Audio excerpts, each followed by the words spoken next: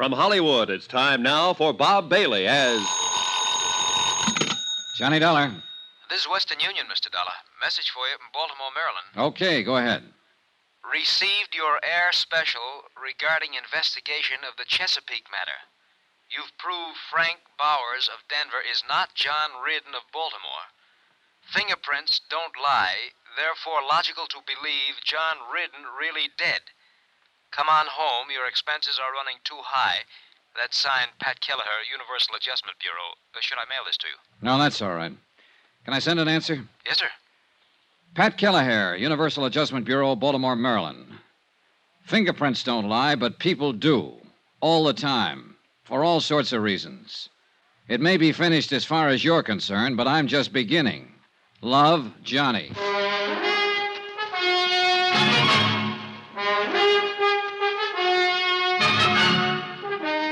Tonight and every weekday night, Bob Bailey in the transcribed adventures of the man with the action-packed expense account, America's fabulous freelance insurance investigator... Yours truly, Johnny Dollar.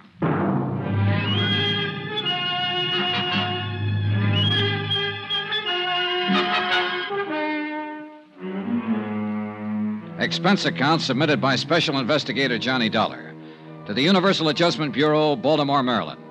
The following is an accounting of expenditures during my investigation of the Chesapeake fraud matter. I'd set out to prove that John Reardon had not died back in 1950 in a boat accident on Chesapeake Bay. To prove that he was still very much alive in the person of one Frank Bowers, currently living here in Denver, Colorado. Everything, all I could learn of the man's history, reports from his neighbors, friends, even his fingerprints, everything indicated he really was Frank Bowers. And yet, for some fool reason or other, I wasn't convinced. Expense account continued. Item 10, $63 for one overcoat. Denver can be a very cold city when the wind comes in from the north and it decides to snow. Almost as cold as the damp wind off Chesapeake Bay on a certain day back in 1950. Hi. Hiya, George. How's it going? Well, I watched Bauer's house from 6 last night till 2 this morning. He read a book last night in the living room. He made a phone call, and then he went to bed. And then I went home and went to bed. How many men have you got working? 2 others beside myself. We're keeping an eye on Bowers round the clock. I go on again at 6. Okay, good. I don't know why, Johnny. He isn't your guy, and you know it. Fingerprints proved it. We can watch him from now till doomsday, and nothing's going to change that. Oh, look, don't you start, Georgie. Huh? I got a wire from my home office this morning telling me to close it up and come on home. Why don't you close it up and come on home? I like to make dough. I'm in the private detective business, but I hate to see an old pal doing a lot of work on nothing. Why don't you shut up? Sure. We can go on like this forever, can't we, Johnny?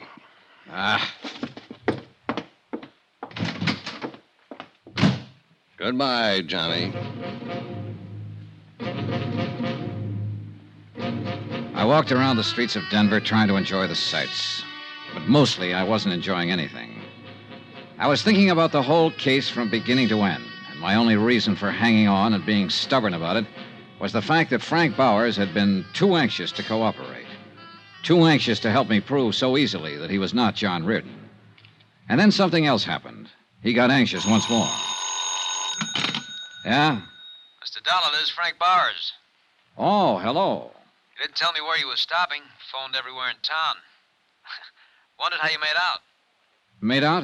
Yeah, with my fingerprints. Oh, yeah. Well, they don't match at all.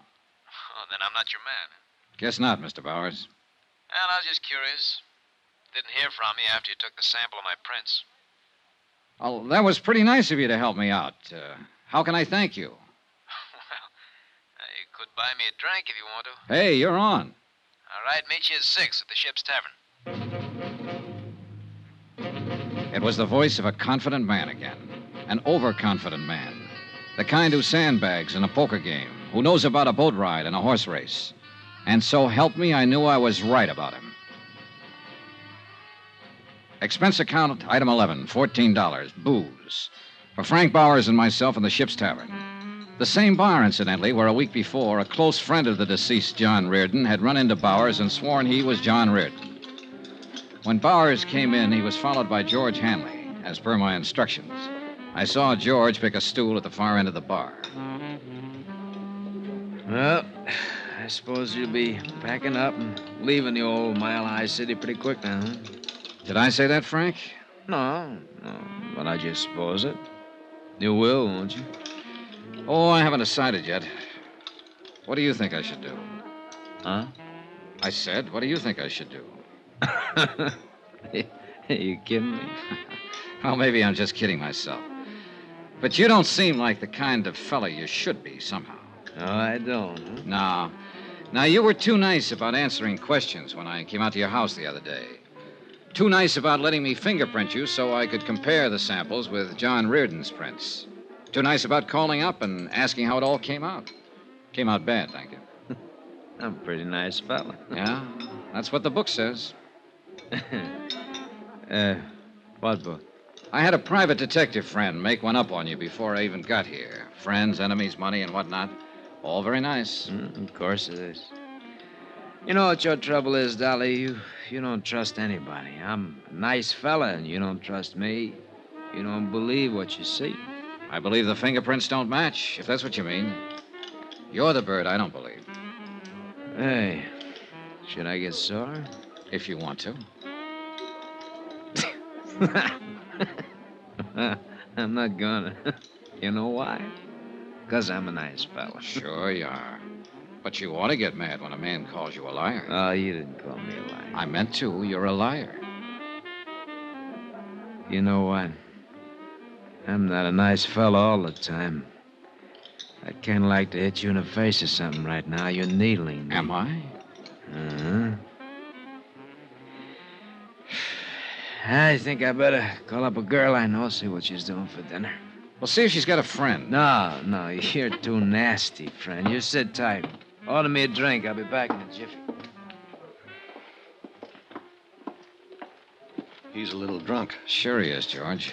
He's also worried. Any particular reason for getting him that way, Johnny? Yes, he's using the booth in the lobby. Scoot out there and see if you can get a line on who he might be calling. Right. A long 10 minutes later, Frank Bowers came back to the bar. He was weaving a little when he got on the stool next to me. George Hanley followed him back inside and took his place at the end of the bar again. She's busy. Took her a long time to tell you that. She's a girl who takes a long time with everything. Oh, what's her name? Huh? What's her name? The girl you just called. Oh, Rita. Rita. Well, here's to Rita. Come on, drink up. You might have to eat with me. I don't want to drink to Rita, and I don't want to have dinner with you. What do you think of that? Huh? I thought you were a nice fella. Remember? God bless you. Hold on. Hey! Johnny, you may have something with this bird at that. How come, George? That call he just made, long distance to Baltimore. I got that much. He said he'd never been there, didn't know anyone there. Keep an eye on us, Georgie. You betcha, pal.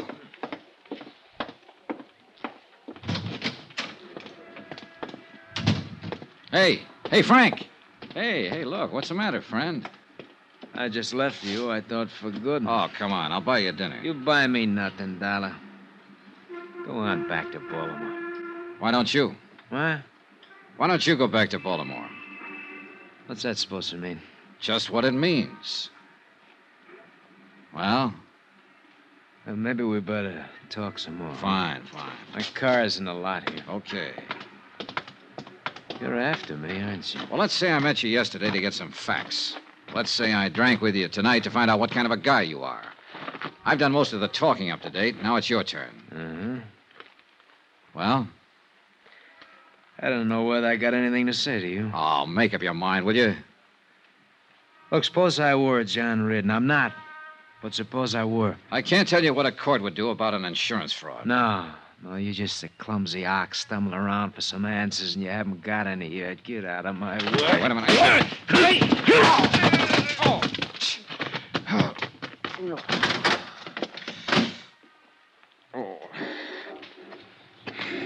He's a very handy fella.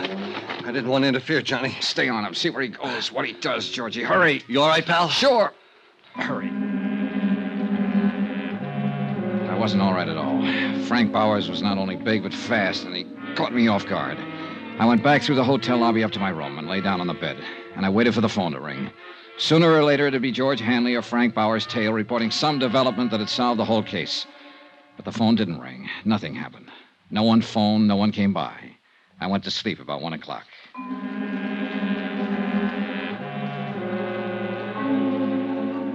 The next morning, George Hanley called and asked me how I was feeling after the punching session in the parking lot. He reported that Frank Bowers had jumped in his car, driven straight home, and gone straight to bed. Expense account item 12, 48 cents, postage. Cost of mailing a sample of Bowers' fingerprints to Washington, D.C. At 8 o'clock that night, I had another phone call.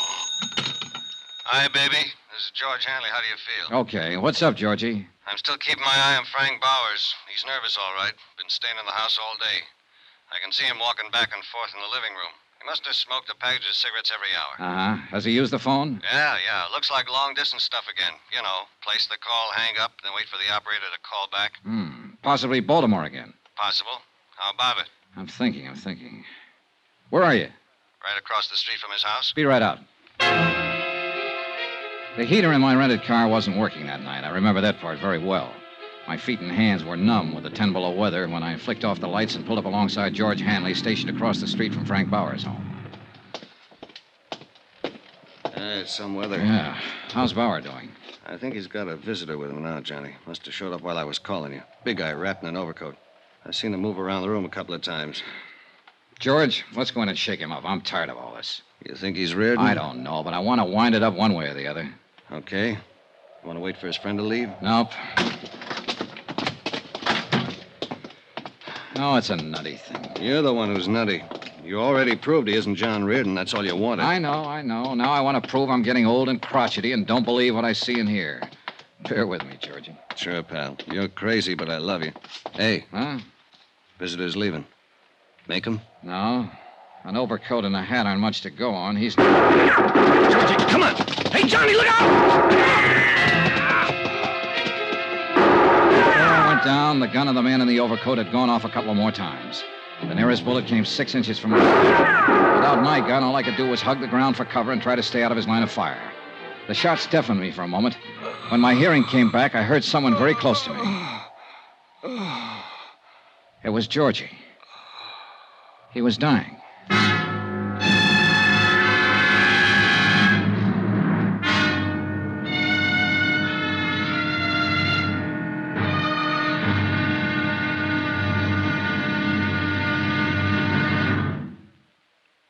There'll be another exciting episode in our story of the Chesapeake fraud matter tomorrow. Tomorrow, proof that an insurance case is one thing, murder of a pal is something else. Tomorrow, the wind-up.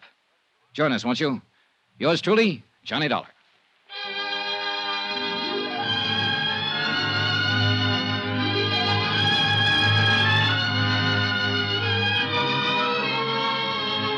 Yours truly, Johnny Dollar, starring Bob Bailey, is transcribed in Hollywood. Written by John Dawson, it is produced and directed by Jack Johnstone. Be sure to join us tomorrow night, same time and station, for the next exciting episode of Yours truly, Johnny Dollar. Roy Rowan speaking.